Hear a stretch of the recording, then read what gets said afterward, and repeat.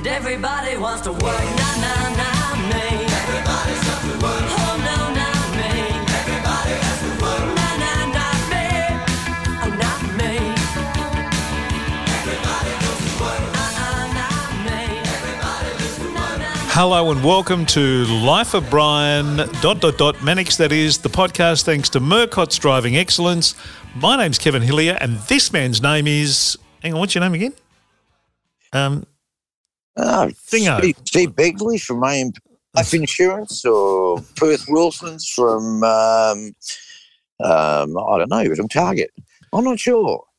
I'll go with Brian Mannix today. Okay.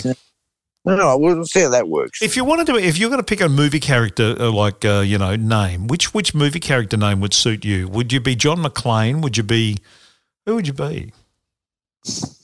I'd be Chief Brody. Chief Brody. Yeah. Martin Brody from Jaws, and, I'd be able to say things like, we're going to need a bigger boat. I think we need to get a bigger podcast, Chiefy. Actually, I wouldn't mind being Mayor Vaughan so I could get to say that line, which is like, listen, now's not the time for you two to do some half-assed autopsy. I, for one, am not going to stand around and see that little kitten of boy spill out all over the dock. That's kind of, those kind of things work for me. But, and I'm sure our listeners know too, Kev, that I'm an idiot. So, that's fine. There's no verification necessary for that. That goes without saying. Hey, great show coming up this edition. Thanks to Murcott's Driving Excellence, and they are the people you should see. Christmas is not that far away, Brian. I know, and there's going to be a lot of people driving on the roads, going interstate, going to Merimbula, going to wherever they're going, and I just want everybody to be safe, and I think the only way they can be safe, Kev, is to go to Murcott's. Exactly. Jump on the website, murcotts.edu.au, or you can grab a last-minute Christmas gift there. They've got a terrific offer on at the moment. You'll see it on the website. Take advantage of it. It's a big saving on financially and a big saving life-wise, I reckon, if you do one of their courses. So failing that, give them a buzz. Brian, that number? Well, the number is 1300 555 576, Kev. Correct. And, really, I think you would be neglect as a parent or as a friend if you didn't buy some driving excellence from Murcott, because you care about people, just to make sure that they're going to be safe. It's a time of the year where you show how much you care. This is a perfect opportunity to do that. So give them a buzz, 1300 555 576 or murcotts.edu.au. Two great guests on this program. Later in the program, it's part one of the interview with John O'Hurley. Do we need anybody else or just you and me? No, well. No, we do need other people. Trust me, we need other people. And when they're of the quality that we have on this show, we don't need anything else. John O'Hurley, who, of course, a great actor and known to everyone as Peterman from the Seinfeld series. And people probably should know, Kev, that I didn't help you with that interview because... You slept through the entire day, actually, not just the interview, the entire day. Well, I'd had a late night. I thought I've got to get to sleep, and a friend of me gave me some Serapax, and I had a Serapax. Boom! And I didn't wake up till about 3 hours after the interview, and so I apologise for that. However, I don't think it will affect the quality of the interview. It'll probably be even better without. He's just a lovely gentleman. There's just a really nice fella, great sense of humour, and you'll hear all the Peterman stuff. There's actually a piece at the end of this first half of the interview where he does a Peterman for me that wasn't on the show. It was on the show, but it finished up on the cutting room floor, not because it wasn't good. It was cut for time purposes, and it is hysterically funny. So hang out for that at the end. But our first guest is a musical guest. Not that John O'Hurley's not a musical person, because he is. But our first guest is a man who, back in the late 1960s, mid to late 1960s, was a member of Traffic, which was one of the biggest bands in England at the time. I was in traffic just this afternoon. Yeah, but you weren't singing Hole in My Shoe or Paper Sun, were you? Well, I was humming along, but I made no money. Unlike this bloke, he's just made a fortune out of not feeling too good himself. Well, Feeling All Right's the song that he wrote when he was with Traffic that has stood the test of time and still to this day is, whether you hear Joe Cocker's version, whether you hear Dave Mason's version, who's the man who wrote it, who we're going to talk to, or you hear the other 50 or 60 versions of the song that are out there, it is just a great song. Well, you can just watch probably a lot of television commercials and hear it as well. And just to clear things up, this isn't Dave Mason from The Real. Oh, God, no. No, this is Dave from Traffic, who's, probably been living in luxury ever since he wrote I'm Feeling All Right, Not Feeling Too Good. Yep. So we catch up with Dave and in his residence in America, where he lives these days and has for many, many years. He opted out of England pretty early, but we talk about some of the names that he brings up will stagger you. We talk about his relationship with George Harrison, with Brian Jones from the Rolling Stones, with an album he did with Cass Elliot. He played on All Along the Watchtower for Jimi Hendrix. The man has an amazing portfolio of work, so we're going to delve into that. So thanks to our good friends at Murcott's. Brian, sit back, relax. 300 555 I just want to say one thing, Kev. Mm-hmm. Dave Mason decided to turn his back on England and move somewhere else. Yeah. And I think our listeners are going to really relate to that, because we all turned our back on England and moved out here.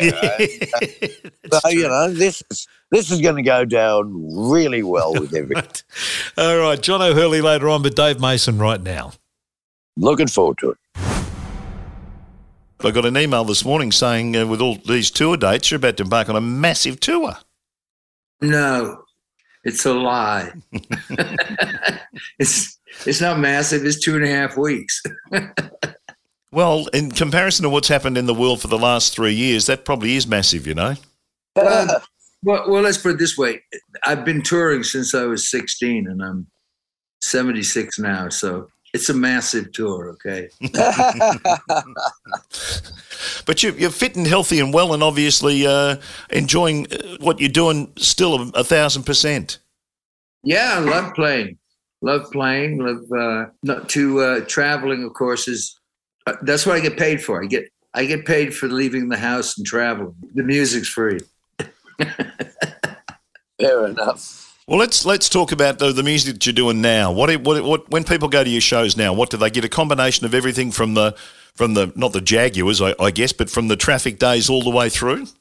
Pretty much the key stuff is in there, I guess. Feeling All Right is my thanks for the memories. Only You Know and I Know.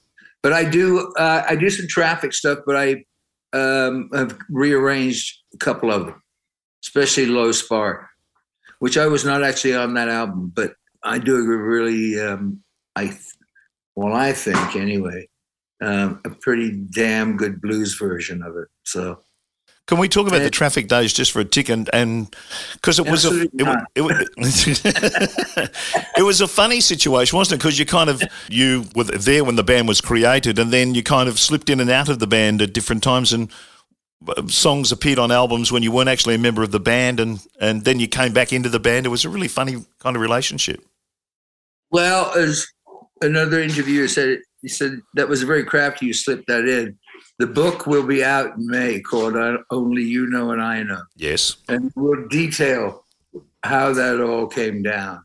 But yes, I was there at the very beginning, first Traffic album. But I was young. But the first time, basically, I left because it was the very thing that I got was a little all too much to handle for me. I'm not a country boy, but I'm very close to being the way I was brought up. So the sudden, I guess, fame, for want of a better word, was it was a little much for me to handle. And so I left after the first album. The second time is as I said, that's in the book, which is scheduled to come out in May. and I think you can pre-order it through Amazon. Yep. And that's the end of my commercial. Okay.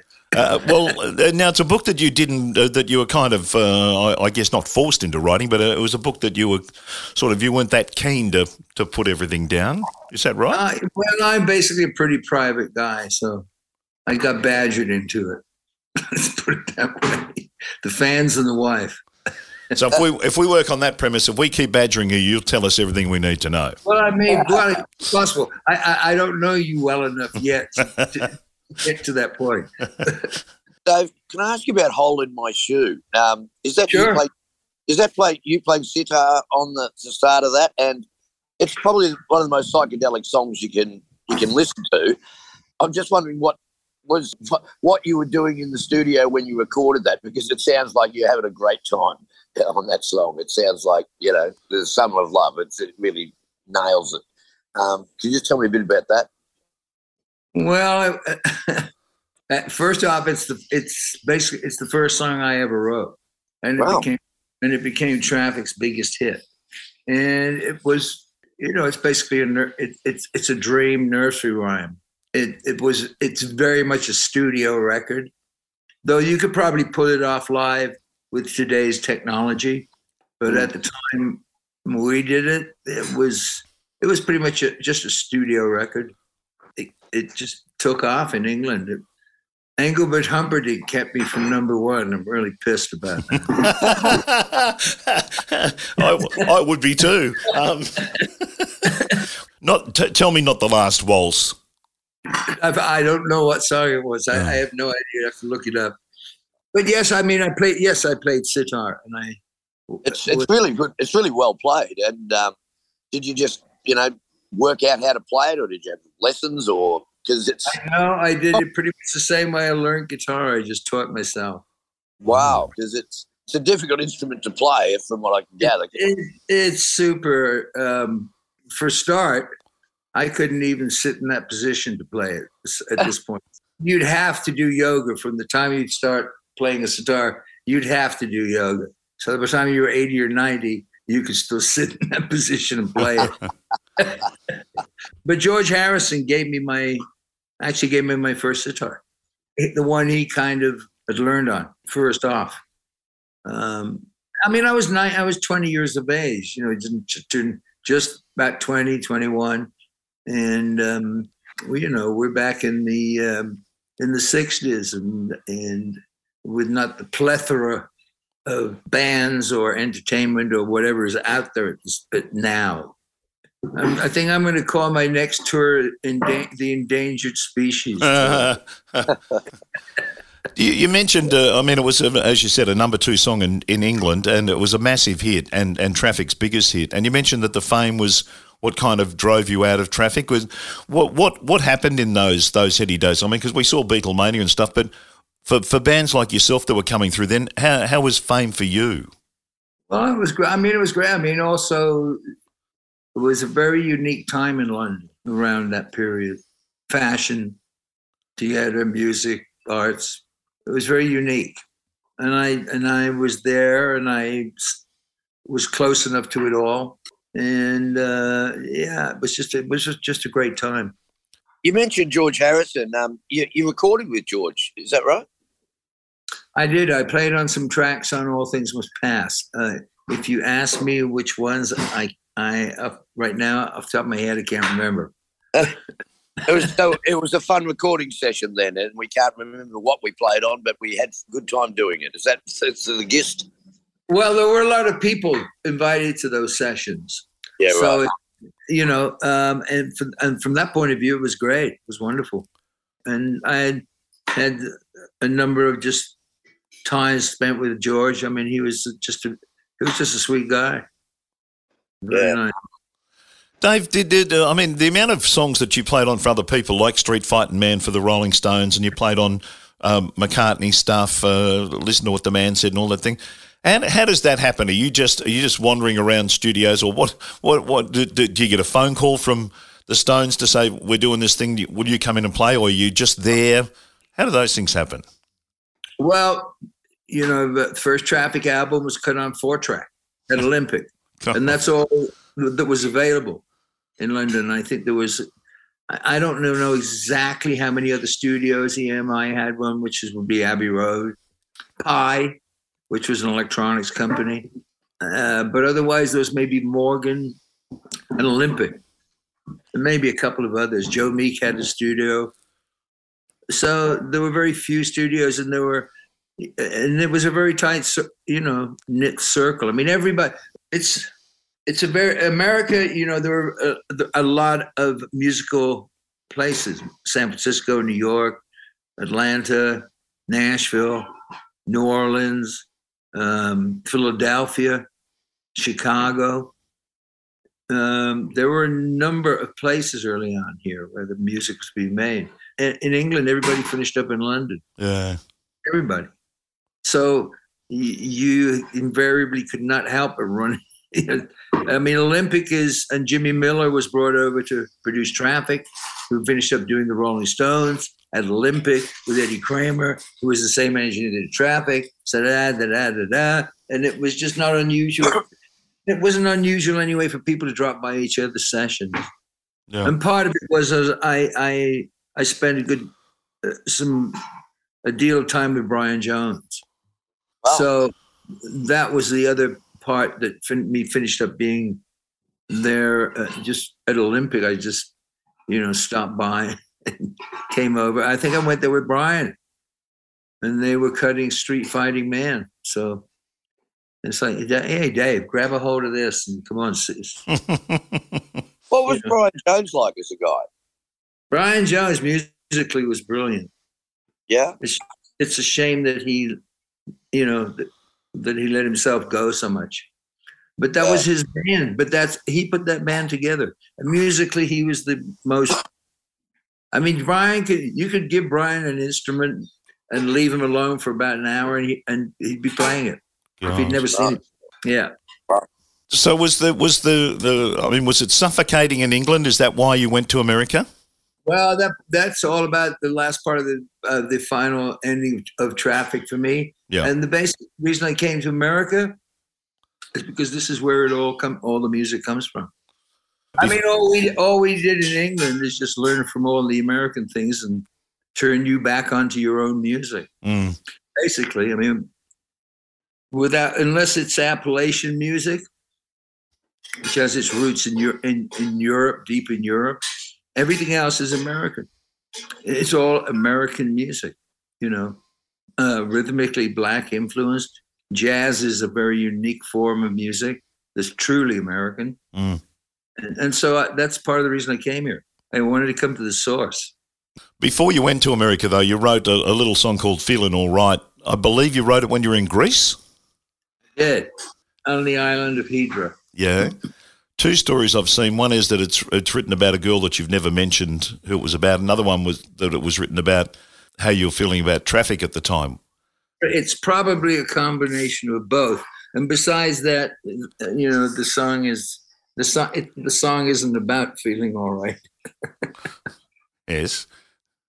It's about not feeling too good myself. I mean, it's a question. The original title is a question mark after it. But, everything's open to interpretation, and thank God Joe Cocker got a hold of it. because after that, there are 50 other major artists that have done it. So I think Engelbert Humperdinck kept Joe Cocker's version up from number one, though. It probably. How did Joe Cocker get it? Was that just one of those happenstance things, or did you want him to record it? It was a very tight, a very unique, very tight situation in London socially. And along with that, Chris Blackwell and Denny Cordell were good friends. And I guess Denny picked up on the song. And thank God, Chris. I think it's Chris Stainton. Yeah, the piano player. Yeah. I mean, they should have given Chris some royalties off that, because the hook is as important as the damn song, frankly. Yeah. Of the 50-odd cover versions, are you fond? Yes. And I know they all help your bank balance, but are you fond of them all? I probably haven't heard all 50, to be honest with you. Jimi Hendrix. You did something with Jimi Hendrix. Is that right? Yes, I certainly did. Wow. What did you do with Jimmy? Well, I'm playing the acoustic guitar and all along the Watchtower. Whoa. How about you? And I'm singing on Crosstown Traffic and playing bass and sitar on some tracks that I have no idea what happened to. Wow. What was Jimmy like? Was he a good guy? Okay, well, I'll take that pause as an answer. No. I mean, someone like him, it's hard to define someone like that. There's a lot of great guitar players out there. Great guitar players. Joe Bonamassa is one of my favorites. But there are no more Jimi Hendrixes. I mean, he was just very innovative. Yeah. Did a lot of things in the studio, very innovative, and done all the blues stuff and the rest of it. So, and he was actually very quiet, a very quiet guy off stage, very soft spoken. So, are you still writing songs now? Occasionally. Yeah. When inspiration hits. Well, the motivation and the whole thing is not the same as it was. I mean, I do it mostly just for myself. Yeah. Which I do anyway, making the music. But the point about it was, there was intellectual property has gotten a little destroyed. Okay. Yeah. Yeah. I think if you get 1 million hits on Spotify, you get $1,000, which is not very good. It's outrageous. Yes, But, so if you're just a songwriter, you're screwed. Yeah.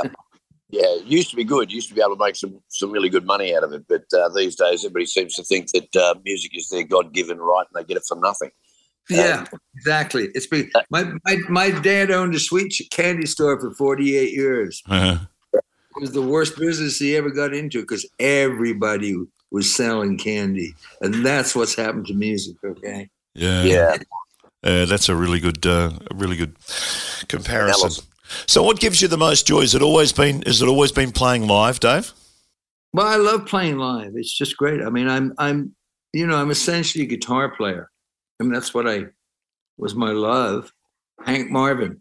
That was my whole inspiration for everything. And then, you better learn to sing because otherwise you better learn to sing the new hits because otherwise you ain't going to get a gig. You might get booked at the local pub or wherever it was. So, they just became pieces as it went along, but mostly it's all about the guitar for me. Yeah. As a reluctant singer, how do you feel when you're in a studio with someone like Cass Elliot? Comfortable from the point of view that Cass and I became just really good friends because it was somebody that I got to know when I first moved to America. Yeah. And basically that was because there were some people that were actually living at her house that I was very good friends with from England. So it was a sort of sanctuary, and that's how I got to know Cass. And singing wise, style wise, it's so apt, it's so divergent that if you'd have asked me how did I feel if I was doing something with Marvin Gaye, that'd be a whole different story. She's another one of those really sad, tragic stories of someone who, her voice makes me melt. I think she has the most beautiful female voice I think I've ever heard in my life. Yeah. She's a great voice, and a wicked sense of humor. Yeah, you could see that. Oh, yeah, she was great. Would you ever look at, is there any possibility ever that you could get that little Zoom band you put together during quarantine and get them on the road? Because by Jesus, that was something else, that version of Feeling All Right. It came, considering we were all in different parts of the planet, it came out as if we were together. So, no, I doubt it. It's a one time. Yeah, but Jesus, it was good. Fleetwood, Sammy Hagar, yourself, and the four members or 3 members of the Doobie Brothers. 3 members of the Doobie Brothers. Yeah, Michael, Tom Johnson, and Michael, Sammy Hagar, Mick Fleetwood, me, and the Doobie Brothers. Yeah. It's a great version. Yeah, that song is seemingly an easy song. Every band you see does a version of Feeling All Right. It's an anthem. It's a 2-chord song. Yeah, so you can't. It's so hard to screw it up. That's probably why so many bands play it, because it's 2 chords. It's easy to play. It's just 2 chords. That's all it is. The best things are simple. Have you heard it done by someone when you've been out and about and gone, hang on, that's my song that they're murdering over there? Yeah, bar bands and stuff when I'm out on the road. Yeah. Go ahead, rock on, man. Yeah. I've heard you describe it as your, and you mentioned it before, as your Bob Hope song. Thanks for the memories. Yeah. But at the same time, I don't think a lot of people are aware that I wrote it. Well, they will be after this podcast, I tell you what. Well, you go, boys, okay? Spread the word. Is it still a thrill for you to play it live when you do it? Do you still think, really fondly of it? Yeah, it's fun.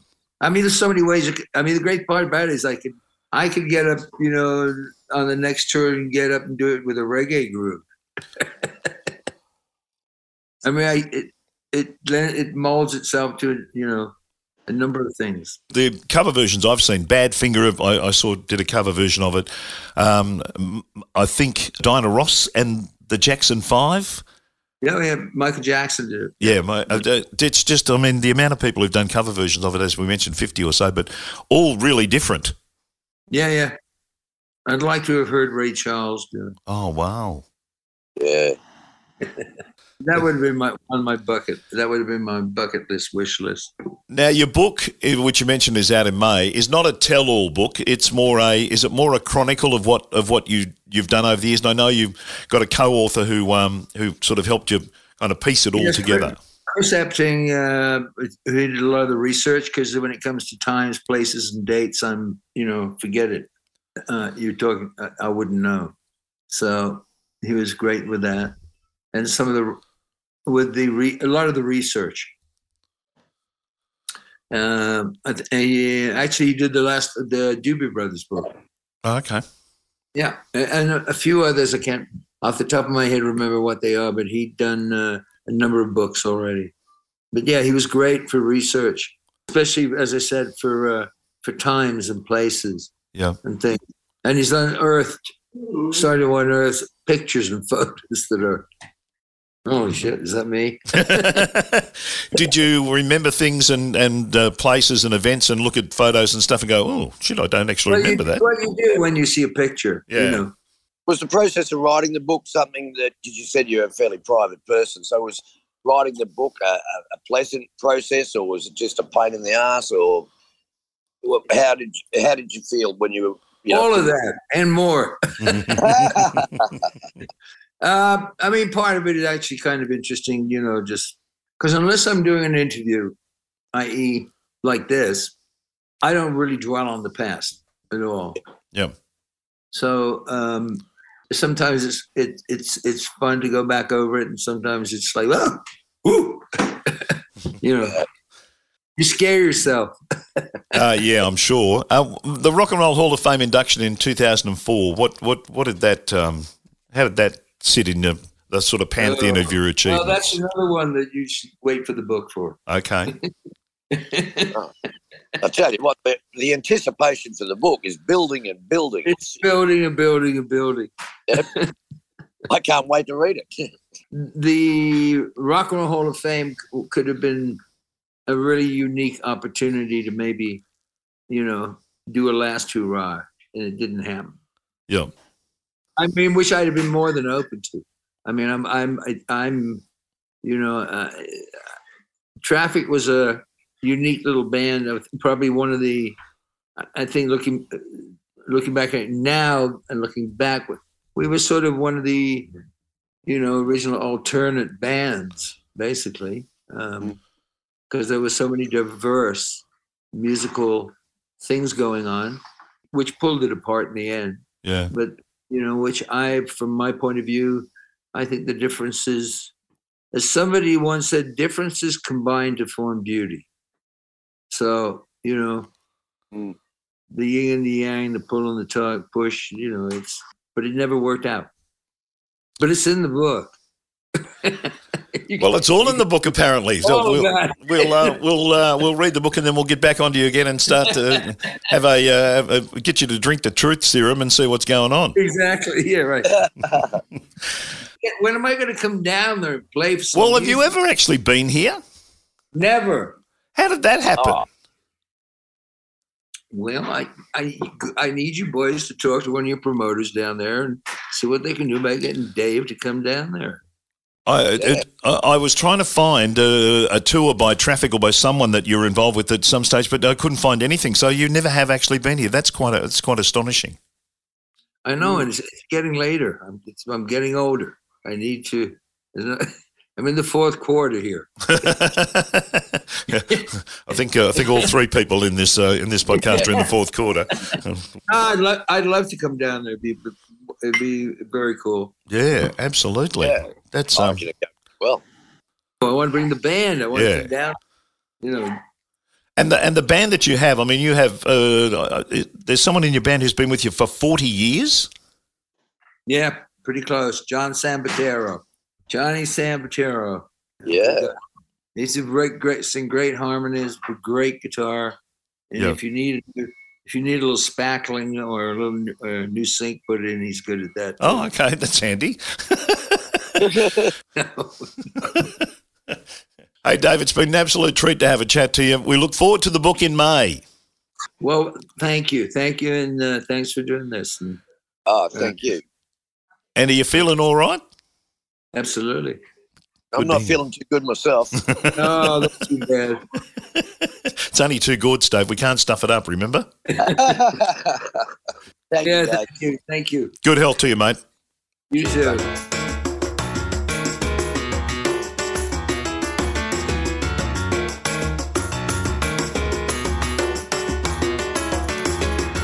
Seems I've got to have a change of scene. Every night, have the strangest dream. Prison by the way it might have been. Left here on my own, and so it seems. Well, I've got to leave before I start to scream. Someone locked the door and took the key. Feeling alright, oh yeah, hey, hey, and I feel that you're good myself. Baby, I'm feeling alright right now, hey, and I feel that you're good myself. Oh yes, yeah. Boy, you sure took me for one big ride. And every now and then I wonder why. And when I think of you, I start myself to cry. I can't waste my time, I must get dry. Stop believing in all your lies. Too much to do before I die. I'm feeling alright. Alright, yeah, I ain't feeling too good myself. you're good myself. Oh, no, feeling alright now. Hey, I'm not feeling too good myself.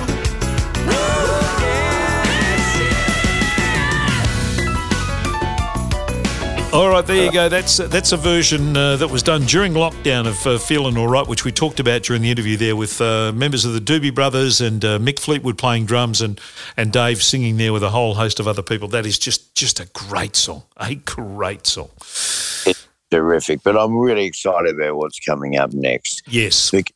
There are so many great lines from Seinfeld that I love. And one of my favorites, it's not our next guest, but Seinfeld goes to pick up a car and he goes, I've booked the 350 Subaru or whatever it is. He goes, oh, I'm sorry, we don't have that car. He goes, but I made a reservation.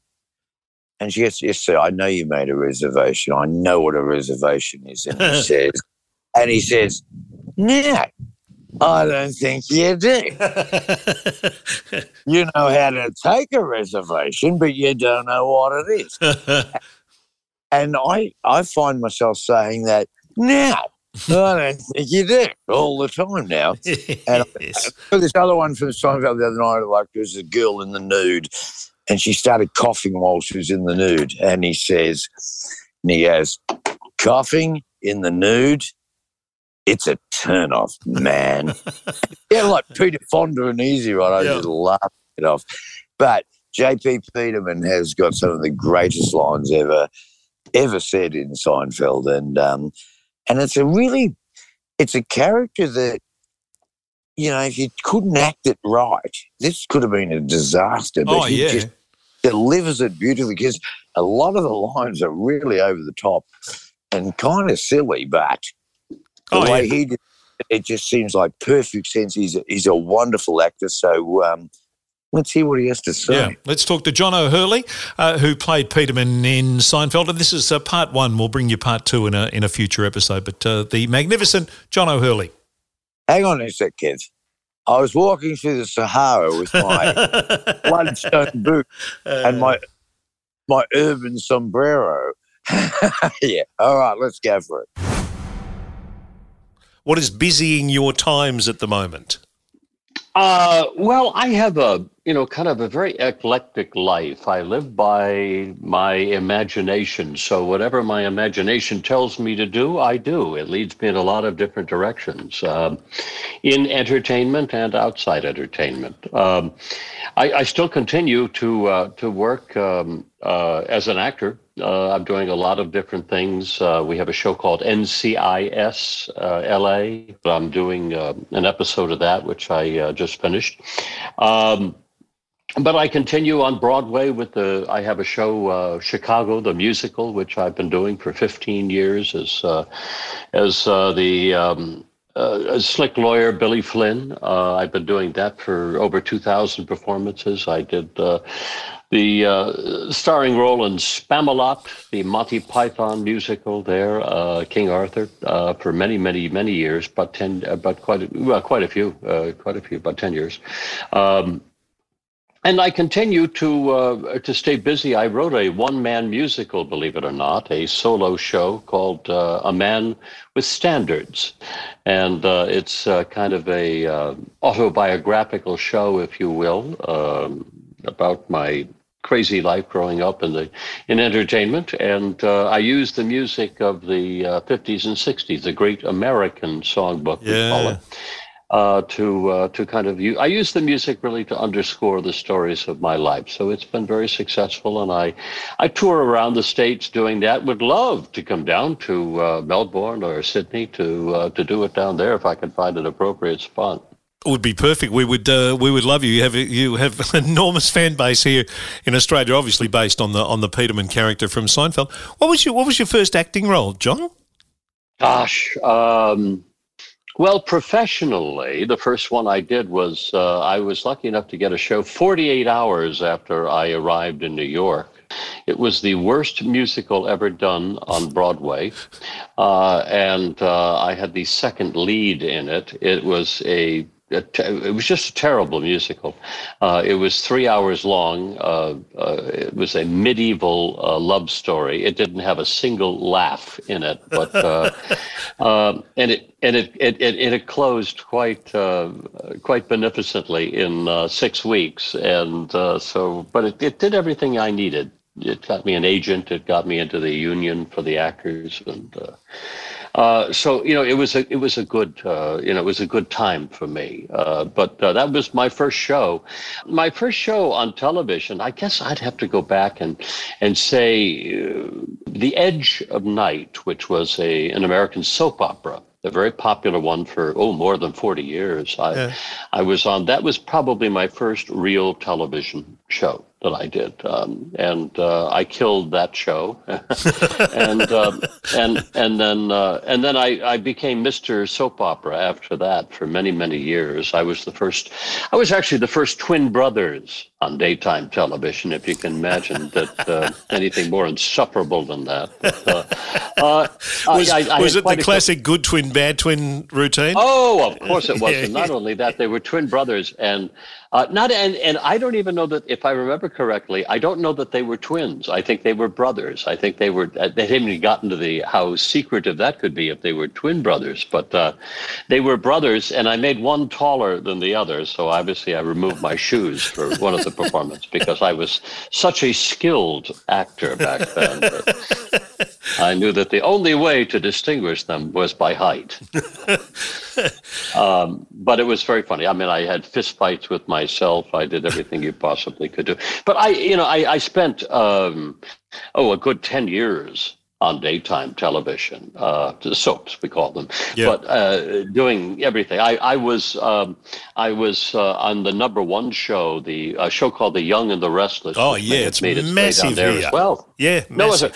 well, I was Dr. James Granger, the young heroic cardiac surgeon on Young and the Restless for many years, and I had young heroic cardiac surgeon hair as well. You still do. Well, it seems to be still, but some of it's real actually. And the truth was, as long as you were under the care of Dr. Granger, you were going to be okay. Well, truth be known, I never kept one patient alive in the 3 or 4 years. Everybody went home in a body bag. Everybody. And I don't know that, and I'm not sure that the writers ever kept track of what was going on there. But sure enough, everybody went home corpus mortis. And in fact, to the point where the actors would, if they were getting close to my storyline, they would call their agent and say, "What's going on here?" It's like, it doesn't sound good for me. I'm with O'Hurley and his storyline. But it wasn't, and it really was a short time after that, in the early 90s, that I began to move into nighttime television, primetime and what have you, and into movies of the week, and believe it or not, even into comedy. People never thought I could be funny, so they never cast me in comedy. And now it's tough for me to find a drama. Yeah. Well, is it a hard road to hoe to get those breaks? And do you have to take the little crumbs that you're offered, rather than have you kind of high moral ground? I'm an actor and I'll only do proper parts and I won't do soaps and all that sort of stuff. It's an interesting question. I think ultimately. I think the rent, probably wins out in the end. To be honest with you, I find today's climate of show business, if you will, or business show, which I think it is more that, is more difficult than it's ever been. Because back then there were a lot of shows, but only 3 networks, and you had much more access to entertainment than you do today. I could literally go 3 years and not see my agent. It's just so distant and disconnected now today. It used to be that, you could walk into your agent's office and sit down and say, "Hey, how are you? What's going on?" That doesn't, it's not the environment anymore. You're separated by security guards and secretaries and what have you. Yeah. Yeah, you're what is classically a song and dance man, an all-rounder. You do everything. Was that a good thing for you in the early days of your career, or was that something you had to do to pay the rent? It's a good question, but I'll just tell you, and I will go back economically, because I do think that way.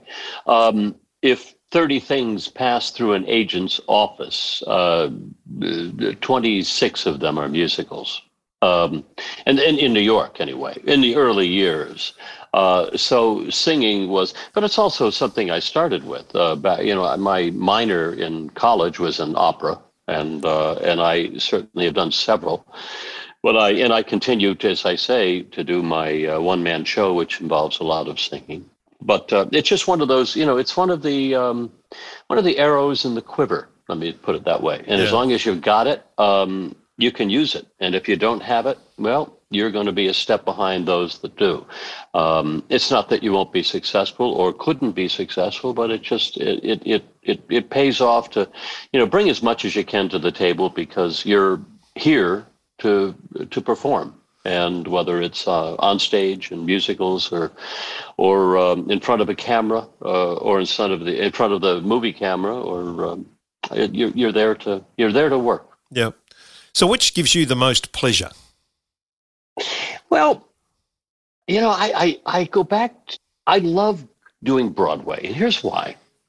If I'm in New York, at 7:30 at night, we have the half-hour call where you have to be there. At 8 o'clock, when the curtain goes up and the conductor's baton drops and the orchestra begins and I'm on stage, and I know something that the audience doesn't know. And that is that in 2.5 hours, they're going to be standing on their feet, applauding and screaming and having had the time of their lives. Now, that's an enormous, it's just an enormous high to know that at the end of the day. Now, I'm not saying that you don't have that the people actually don't stand up at the end of your broadcast day and say yes, and just are screaming. But you tell me. You'd be right though, John, if you had that assumption. So, but it's a wonderful, it's an enormously uplifting thing to know that you're working with music and lyrics and a script that are so popular that it just induces people to rise to their feet. And 15 or 20 minutes later, I'm sitting in my favorite restaurant in New York and having my dinner. So it's a wonderful way to live. So when you ask me what is my favorite venue, I would say Broadway. Yeah. But followed closely behind by, I've really enjoyed my time as a game show host. For many years, I've done, I don't know if the show Family Feud plays down there. I did that for about 5 years here. I also did a wonderful show, and I think it was probably my favorite of all of them, called To Tell the Truth. Which is the game show that has the time-honored phrase, "Will the real so-and-so please stand up?" It was kind of like a Google search, back in the day. And it was a wonderful show with a comedy panel, and we just had wonderful times, great memories, great people. And I think of that genre of television, that was my favorite. The National Dog Show that you did is obviously a massive show over there as well. Isn't it? It surprises nobody more than me. In 2002, the head of NBC Sports came to me, called me when I was in LA one morning. I answered the phone and he said, "Woof, woof." And that was the beginning of what is now a 21-year lineage of the National Dog Show, presented on our Thanksgiving Day, which is a huge, family event here. Families get together, traditionally every Thanksgiving, and it's just a different kind of a day. So because it appeals to so many people, the dog show is the perfect programming slip-in that we did from noon until 2 o'clock, right before our football games begin and right after the famous Macy's Thanksgiving Day Parade ends. So for 21 years, this has become the most important thing as a holiday tradition. And my co-host David Fry and I host the National Dog Show. But we get an audience of 30 plus million people watching the National Dog Show. Now, I will say, it gives me a chance to say some of the stupidest things I've ever said on television. I'll tell you a very funny story, and it's all true. They brought the Old English sheepdog up to the judge the first year, and if you don't know what an Old English sheepdog is, it's 80 pounds of hair and 2 pounds of actual dog.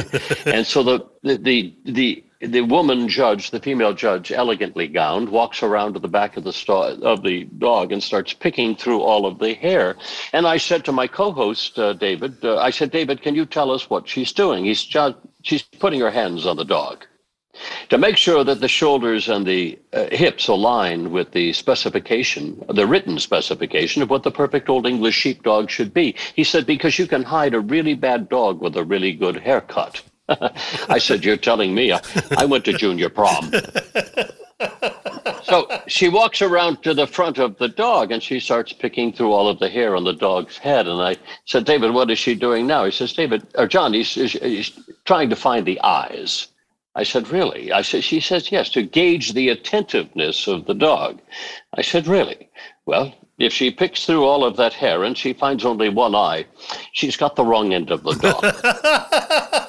So that was my contribution to the world of dog shows my first year. Beautifully done. And been struggling for the 21 years since to top that line, I would have thought. I've had some good ones since then, I'll tell you. Yeah. The least of which is the Pekingese, which is this big fur ball. And I said one year, you could be walking this dog backwards for 2 years and not know it. Dancing with the Stars is a show that you did that was shrouded in controversy. I did. I won the first year eventually. And I guess you must have the show down there. Yeah. It was introduced to me as a British show called Strictly Come Dancing. Ew. And so I did the first year. And getting me to do it was they had to take me out to lunch one day and say, look, we want you show me the show. And I said, all right, well, it's a beautiful show. It's lovely. It's looks like it's going to be a success. I'll be happy to host it. They said, no, we want you to do it. I said, no, I'll host it. They said, no, we want you to do it. And I said, so finally, because my imagination is the thing that tells me what to do and what not to do, I said, okay, I'll do it. Who else have you got? They said, you're the first one we've asked. They said, because we have you, now we know we can get Evander Holyfield. How does that work? What? And then it hit me. Then I said, well, I realize what ABC television is doing is they're taking this midsummer replacement series called Dancing with the Stars and using it to give America what they've been hoping for more than 20 years. And that is the Evander Holyfield, John O'Hurley matchup on the level playing field, finally, of ballroom dancing. And since you weren't aware of it at the time, I took the champ out in the third round with my foxtrot. Goodness me. Now, what happened with it? You got to the finals, and there was some sort of thing that it was rigged? Well, rigged, no. Rigged means they've done it intentionally. Right. This was an accident that they couldn't stop, and they knew was happening. And it was something that revealed itself, and it was also the first year of the show. But they had somebody on the show who was from General Hospital, who was a woman, female actress who was on General Hospital. Well, part of the voting of the show was online, and you could vote all week online. But in order to get online, you had to have a password and an identification on, abc.com. Well, nobody who was going to vote for any of the rest of us was on abc.com. So she was getting votes all week, and she had a huge fan base. So she was always winning the popular vote. Well, none of us really had a chance. And it isn't, I won't fault ABC on that, because I don't think they saw it coming. I think it was just one of the ways that they felt that they could, have an interaction of live voting, because this was one of the first shows that used that. And so lo and behold, I wouldn't say she was the greatest dancer on the show, but when they had she always won the popular vote, so she just kept moving along every week, and finally it was her and I, and we were in the finals.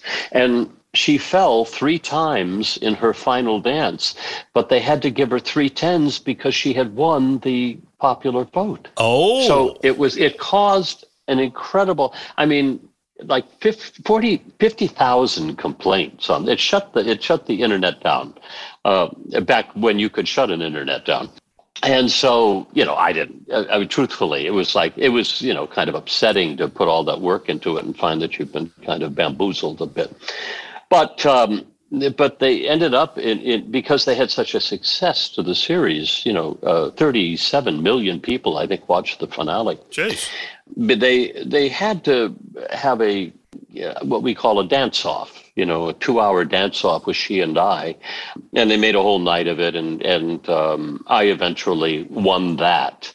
So I ended up winning the first year. So all was right with the world and morality and truth, and justice, and the American way. So all was repaired, I guess. But regardless, it was a brilliant show, and I have such high regard for the show, and I hope that it is, it's unfortunately gone. It's had its run a little bit, so now it's on kind of a download network on ABC, but Disney, I think Disney Plus, I think. So it's a kind of a when shows go to die, that's where they go, and so I think the show may have run its course, but it's had an enormous run over, more than 15 years, and I've had a wonderful time. But I still go back. I use it as a fundraising tool, but I'm hoping that it's blessed with permanence in some fashion, because it's the kind of show it's the kind of reality show that we should be encouraging, where people are trying something and trying to be better than they were, as opposed to, becoming the story, if you know what I mean, the Kardashian way, taking the worst parts of yourself and making a gossip show out of it. I don't think that's what reality television should be. I think it should be uplifting and watching somebody be a champion. And the show's The Voice and America's Got Talent and what have you. These are wonderful shows. They're supporting talent, and I think that's what we should be doing. Would you have gone on a show like that if there'd been one around in your day? Well, I was actually, both of them. America's Got Talent was, the show I was supposed to be hosting, but Regis Philbin was able to hop in there instead. Yes. I liked the show a lot. Absolutely. Would I? Sure. Absolutely. And even, the show, The Voice, was actually a concoction of mine. How ideas get stolen. I came to them with a show called Voce, which is Italian for The Voice. And when it was more about legitimate singers, operatic. And it was always about never being able to see the talent the first time, having your chair turned. And lo and behold, a show comes on, and that's what it's called. It's called The Voice, and that's exactly what happens. And so anyway, that's how things happen. Well. Okay. Let's talk about Peterman. Can we talk about him for a little while? Sure. He's a good man. Obviously been a very good man for you in many ways, both during the series and post the series, as it turns out, which I want to talk to you about as well. But you originally said no. Yeah, can you believe that? I had a series. I had a series on ABC, a sitcom comedy called A Whole New Ball Game. It was canceled on a Tuesday morning. They said, basically, don't bother coming to work. We pulled the plug on the show. That's the way networks do it. And so I went out to dinner that night with my manager, crying in my beer, trying to take the cancellation as personally as I possibly could. And while we were there at dinner, the phone rang, and it was Larry David's office, casting office, had called and said that they had this guest star on Seinfeld that I want to do it the next day. I said, and so I just turned to him and I said, just tell them no. I said, I'm still licking my wounds off this thing. I don't want to go guest star on somebody else's show. Truth be known, he never called. And the next morning he called me and said, get your ass out of bed, and they're waiting for you over at the show. All I can say is that if I had not done that, I would have disappeared into a cultural vacuum. So you turn up on set to what? What when you do get there and you kind of you would have still, I guess. Well, they handed me a copy. They had, it was the most disorganized show on television. Oh my goodness! The scripts were always only half written, 3/4 written, whatever. You only got the pages you got. So I went over there for the script read through for the first time, and only about half the script was written. There was a couple of scenes that were Peterman scenes, but they handed me the J. Peterman catalog, and they said, we just want him to sound the way the catalog is written. Now, most people didn't know what the J. Peterman catalog was. It was this craziest thing you've ever seen. If you go to jpeterman.com, you'll see the catalog that we parodied back then.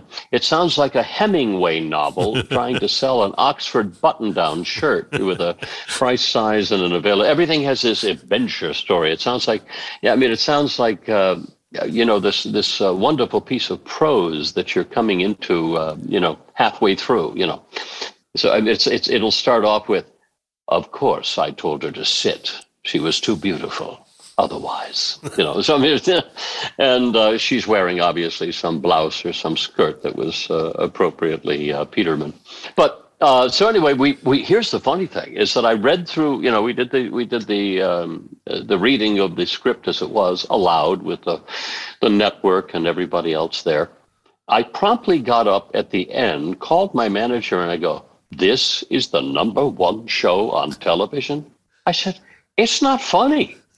I said, I just got a sitcom that was really funny just killed about 2 days ago. What the hell is this? So what I realized was a brand new style of comedy. And that was this, is that you didn't play for the laughs. You didn't play for the jokes. You pretended there weren't any jokes. You played the scene like a drama. And then the show became funny because of the intensity of the way you played it. And it was a new style of comedy for me, and I think a new style of comedy for television. You didn't have a joke that you were setting up for the punchline and bang, deliver. It wasn't that, and yet every other sitcom was like that.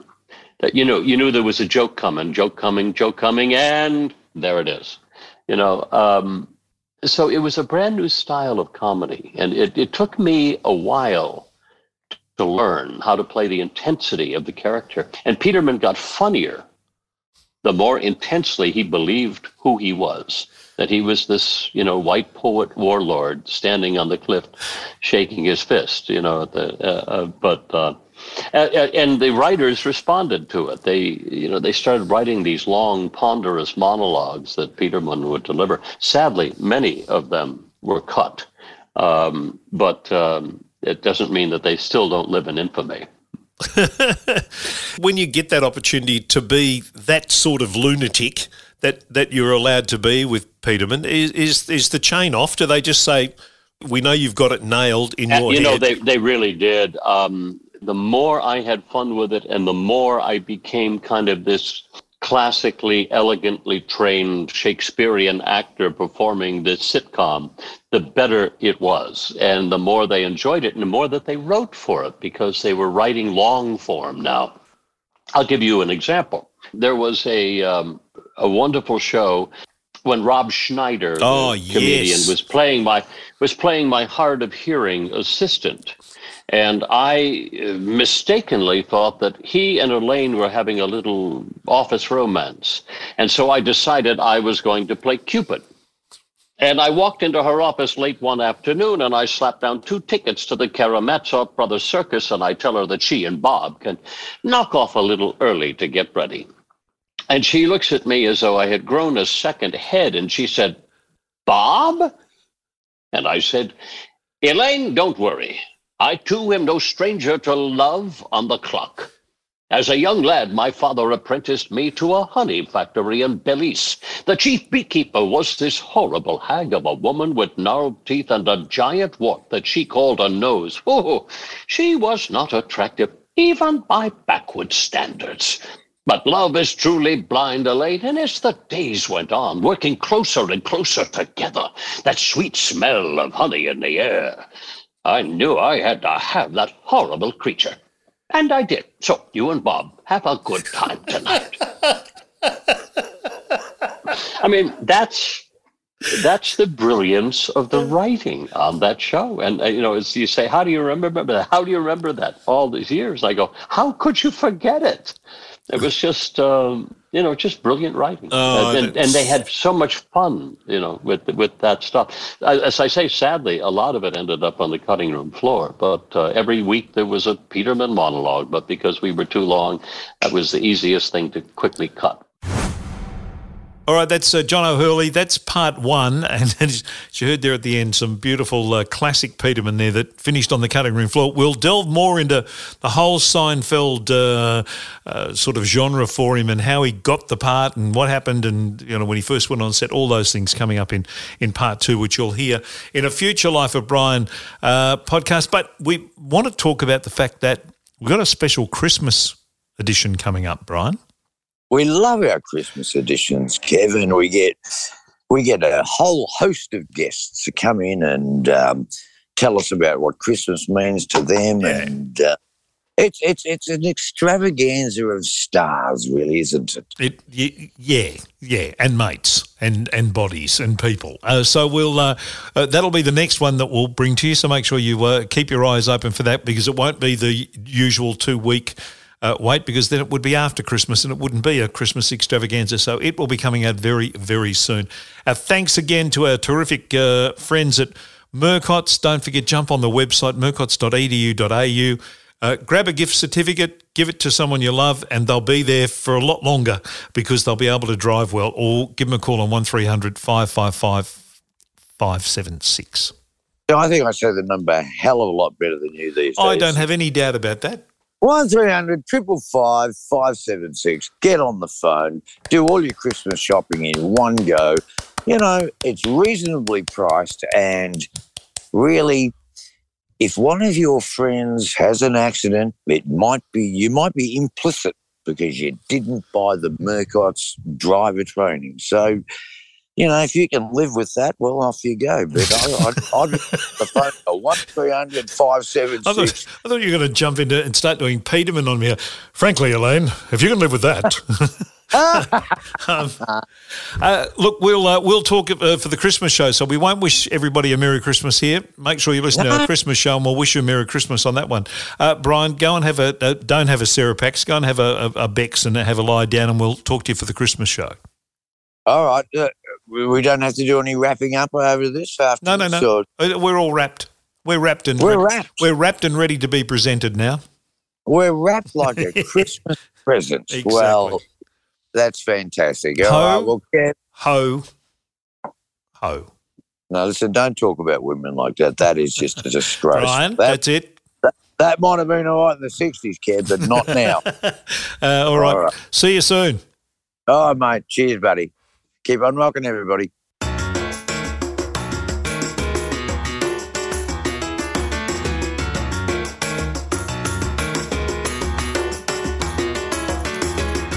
Seems I've got to have a change of scene. Every night, have the strangest dream. Prison by the way it might have been. Left here on my own, and so it seems. Well, I've got to leave before I start to scream. Someone locked the door and took the key.